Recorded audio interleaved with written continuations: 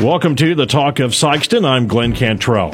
We always try to talk about things that are happening in the community that affect the community, and today it's going to be a little tough subject. About a couple weeks ago, we had an incident in Sikeston that took the life of a young lady that has affected many lives within our community, and we have this weight, it seems, that is on our community right now because of what happened. It was an unfortunate incident.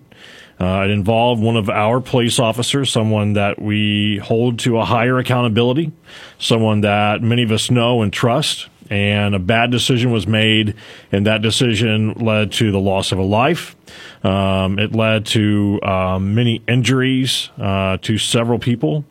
And that injury continues to go out, if you will, toward their loved ones because mentally it injured a lot of people. And so we're going to have a very real and honest conversation today, and it could be tough to listen to. It's going to be tough to talk about, but we kind of feel like it's something that we need to discuss within our community. And so we're talking with Tonya Adams today. Tonya is a licensed clinical social worker for Boot Hill Counseling Services. She's been on the show before. And so, Tonya, welcome back, and thanks for coming back on. Thank you for having me. I wish it was a lighter subject, right? But this is really, something, and we were talking before we started, this is a heavy subject. It's weighing heavy on the community. And what are just your initial thoughts as to how this is affecting Sikeston? Yeah, so from my kind of perspective, I've seen it kind of been a community trauma that's happened. I think our community as a whole is heavily invested in this situation. I've seen a lot of talk just personally. I've seen it on the news and social media. I think it's a little bit of everywhere, and everybody's had an opinion and something to say on it. So I think just widespread, it's impacted a lot of people. Back in the day, before internet, before computers, before all these things, you'd have coffee shop talk or the barber shop talk or the, beauty shop talk, right? Yes. And typically that's a few people talking about a certain subject. Right. Because of social media, because of Facebook and Twitter and Instagram and all that stuff that's out there, we can talk about this nonstop, and it just continues to grow and grow and grow. Does that in some way impact more negative than what it might have been 20 years ago because we weren't having such a conversation in a massive way? I absolutely think so. I think it just perpetuates ruminating on the event and talking about it over and over and over. So it's harder to have some sort of closure around the episodes that have happened, and just anything that happens that's traumatic, that it's being passed around on social media. Pictures are being shared and different, comments on things. So yeah, I think now it is more widespread because it impacts so many more people. It's being all kinds of information's going out outside of our community. So, back in the day, it may not have made it as far as it would now because the information is there and people just click a button and it's no telling where. So. Yeah. And I was having a conversation recently with someone, and we were talking about social media and that sort of thing. And I said, 20, 25 years ago, you're watching the debate. You had a thought in your mind. You weren't calling up all of your friends to tell them that one thing that you had on your mind. Right. You just pretty much kept it to yourself. But now, because of social media, we just throw it out there for anyone and everyone to see. And I think the thing that bothers me the most about it is the knee-jerk reaction that people will have to a certain situation, especially one like this, right? Getting information out, even though as if we're the news crew, right? And it may not be accurate. And that seems to cause more problems, more grief, right, than what should be. Absolutely. Yeah, I think it's hurtful for the families involved because, sometimes information hits social media before even the entire family finds out what has happened. So I think that is extremely detrimental, when we're talking about grief or a tragedy and information's going out before people who are actively involved in it can even say, this happened or what. So I think just having that there and so many people wanting to be the first person to report that this happened, I think it's kind of damaging. So you have a community that's grieving, Yes. essentially. Yes. Either you knew the police officer involved, Yes. and not for full disclosure, I do, right? I've known him for a while. Or you knew the other family, right? Or the other people in the other, in the police officer's vehicle. Yes. Which one was a son and one was a friend. Yes. And so you have this community that's grieving. How does a community, we can talk individually, and we will in a few moments, but as a community, how do you kind of move forward from something like this? So there's this theory, it's called post-traumatic growth, and basically it kind of works around when something traumatic has happened, either individually or in a community as well. So what we see is when things like this happen, people band together and they maybe inspect the way things have been done. What can we do to prevent something like this from happening again? What can we do now to help to promote safety in the community? How do we go about handling this so we don't find ourselves back in this situation again? And then, that growth that happens, that's the part that allows us to heal and to just really just heal from the grief and try to figure out what we can do to prevent this from happening again. So essentially what you're trying to do is to find some way to turn this extremely negative, horrible incident into more of a positive, if you can. And it might not even make it up to a positive. Maybe we get up to a neutral, just finding something that we can get out of this from a community to go forward and to do better. Yeah, positive probably wasn't the right word to use, but you know what I mean. Yeah, you're trying to find some good Yes. in something, somewhere that you can say, this was a really horrible incident, of something that just, still boggles our minds how this could happen. What do we do to make sure it happen again? And then to find that way and everyone working together, Yes. right, in order to make that happen. Yes. And I think when tragedies like this happen in communities, and we have a smaller community, so we're probably more tight-knit than other communities anyways, but I think tragedies like this, they have a way of bringing people closer together.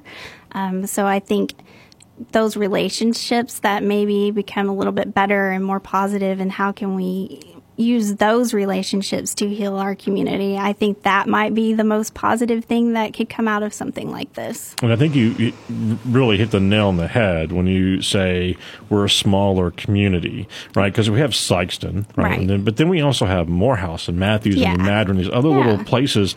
And then we're all connected in some way, shape, or form. Yeah.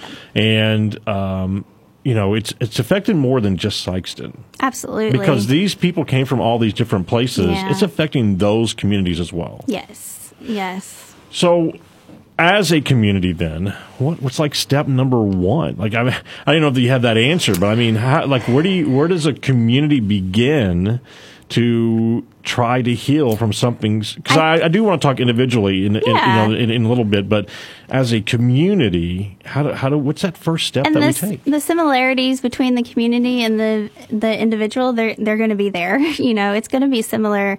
But I think taking this step forward as a community, we're all going to have to process the grief, because this has been extremely traumatic to everyone that's been involved in it because of just the circumstances around it. So just taking a moment to let it out, get the grief out, and then say, okay, let's try to do something to move on, to improve relationships, to get back to where we were. Yeah. I think one of the things too that I watch and find interesting is the laying of the blame, right? So there's things I don't want to talk about because I'll get on a soapbox. I don't want to do that. But I do want to kind of talk about, I know you've read Chief McMillan's, article in the newspaper, and so have I.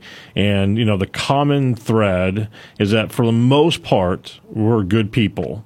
But what separates us is the decision that we make in life. One, where we could live perfectly normal, not get in trouble type life. Mm-hmm. And then we make one decision at one moment in time that completely changes us. And when that happens, what I see, especially with social media, is how the bandwagon jumps on that opportunity.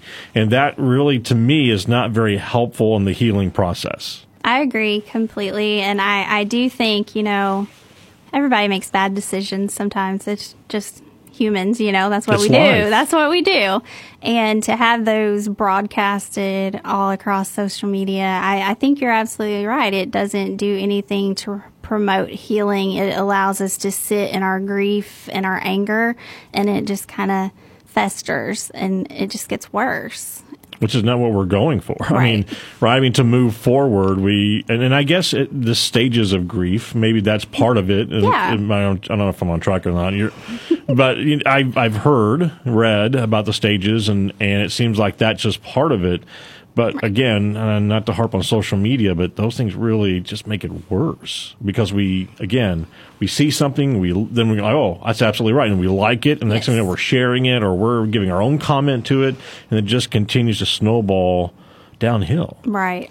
I agree completely. We're talking about not really about the incident itself that took place a few weeks ago, but we're talking about the aftermath, and that is the grief that comes around, the questions, the emotions that are kind of draw up from an incident like this. And Tonya, we've talked about the community and how the community reacts or what the community needs to do. Let's talk individually because we have a husband who was lost, a wife, very young, right, which just brings you to tears automatically.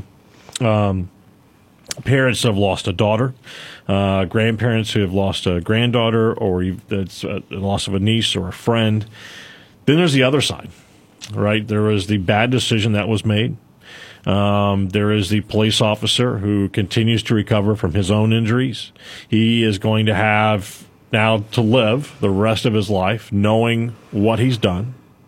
You have the other occupants in the vehicles that had nothing to do with the decisions that were made that night, but are affected for the rest of their life as well. Right. Then you have the police officers, the EMS crews, the people that show up on the scene who are emotionally invested because of one of theirs is lying on the ground. You have the neighbors in that neighborhood. I mean, we can just keep going on and on. So many people are affected by this. Where does an individual start? And first processing all of this, I guess, and trying to come up with the question that we always want to ask is why. Right. I don't have an answer to that. Unfortunately, I do not. Yeah. But I think you're right. There's so many people involved, and this is such a tragic situation. And from my point of view, it's going to be very important for a lot of people to be able to reach out and say, I need help. Because this is just absolutely traumatic, and it's very difficult to process. And I know if I were in that situation, I would need help being able to process the emotions and the feelings connected to what happened. And so I would encourage people to reach out and say, I think I might need to talk to someone. Because there's nothing wrong with talking to a therapist. We're pretty cool people, most of us. For the most part. Most of us. So, I mean, that's kind of where I would start, is realizing the point where, I don't think I can process this alone. And there's so many people that are impacted by this. And, grief is complicated in itself. But when you have so many family members that have lost someone so young, it's even more complicated. And, typically we rely on our friends and our families when we're struggling. So usually we could go to our spouse or our best friend, but now they're in a situation where they're grieving as well. So it's hard to be able to talk to those people because they're in the same situation that you are. So that's why it's important to reach out to professionals that can kind of help you through the grief process. And it is difficult because we're talking about so many people affected by this one incident. Yeah. I want to call my best friend. Oh, wait, they're grieving just as I am. I want to call my parents. Oh, well, they're grieving just as I am. And that moment where you're trying to figure it out and knowing it's time to talk to someone. And we live in a different culture today, right? Yeah. 10, 15, 20 years ago, we would just go, hey, listen, you'll get over it sooner or later. You just got to fight through it and, toughen up and move on. But we know better now. And we know that talking to people is important, and getting over that stigma is still there, right? Absolutely, it's still there. There is a stigma about, not wanting to go reach out for help, but it's okay. People need that, especially around something like this. Just having somebody that is a third-party person that's not involved in it, that can sit there and objectively listen and provide, guidance through the process. It helps a whole lot to be able to have that. Because that's what you're doing, right? You're guiding people along in like a self-discovery of what's going on. Yes, that is exactly how it works. You're not Mrs. Fix-It. No, I definitely am not Miss Fix-It. No, but yeah, it's more of a guidance to help people realize, what they're experiencing, what they're feeling, how to cope with things maybe a little bit differently or better, that kind of stuff. Yeah. So what do you... obviously, calling Boot Hill Counseling Services is a start, right? But how do you encourage people, because it's not the first thought that we have. No, it's not. We provide therapy, but there's also a grief and loss group here in town as well. So that's somewhere that people could reach out to. There's a crisis hotline that they could call, and they could be anonymous. There's also a text line people can text out to. There's so many different things. We talked about technology and how it makes things kind of manifest and be worse, but it also is beneficial because there's so much more access to reach out to people to get help that you need. So there's lots of different alternatives. Well, there are good things to technology, right? Yeah. But there's also some bad things, unfortunately. But so let's say I'm a friend that's not grieving per se as my best friend or whoever. Like, how can I be of help to that person? Like, how can I... Because I don't want to be the counselor, because I'm not a counselor, but what can I do to help? Listen. A lot of times that's what people need. I think as humans, we tend to want to fix everything, but sometimes people just really need someone to sit there and listen. They don't expect you to be able to fix it. Just having someone to listen and let them kind of vent to, I think that's very helpful. And then if you as a friend have concerns, vocalize, have you considered going to talk to somebody, and just kind of downplay that stigma. Let's get rid of the stigma, let's support people and get them the help that they need. It's I am a Mr. Fix-It, right? Somebody tells me a problem, I go, oh, let's just sit down, let's work it out right now, right? And that's kind of who I am, and I've had to learn over the years to stop doing that, right? Just to sit and be listen, be an active listener, participate in the conversation, but really just listen to what someone has to say. Because I think more times than not, people just want to get it off their chest. I agree. And I think it feels so much better to just get it out and to have somebody listen. Because, for myself, when I want to talk about something, that's all I want to do. I just want to get it out. I don't need you to tell me what I need to do to fix it. I just want to talk and get it off my chest. So yeah, I think that's a really good place to start, is just listen. And ultimately, too, I think, the point of having this conversation isn't just about, for me anyway, not just about community healing or individual healing, but those dark places that we can get into can lead us to even darker places. Absolutely. And that's where I think I don't want people to get to.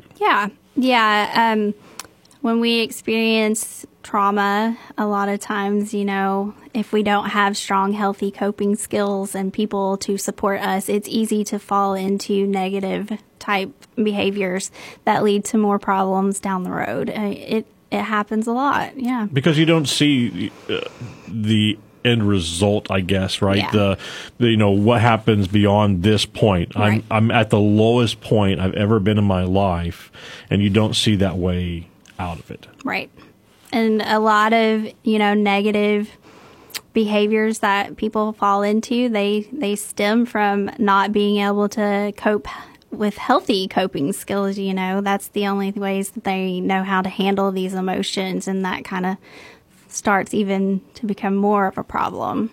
Tonya, if somebody wants to know more, has questions, what's the number they can call? So our office number at Boot Hill is 471-0800, and then there is a text crisis line that anyone can text at any time, and it's 741-741. and it stays between that person, whoever they're talking to. This is not, it doesn't get out. It doesn't. Right. It is confidential. It's all confidential. That's what I was looking for. Thank you. So, Tonya, I really appreciate you coming in, and we kind of talked about it, just to set this up. And so I really appreciate you coming in and talk about it. Really heavy subject. And I mean, I think we can both tell from looking at each other, we're just, it's all weighing heavy on everyone at this point. So thanks again. Tonya Adams, licensed clinical social worker with Boot Hill Counseling Services. Please call them and let them help you work through whatever it is that you're feeling right now. They can help you do that, okay? And listen, I want you to share this talk show with other people. It's on iTunes and Podbean. Use social media for good things. Share this and let people hear what Tonya has to say, okay? Thanks for joining us on the Talk of Sikeston. I'm Glenn Cantrell.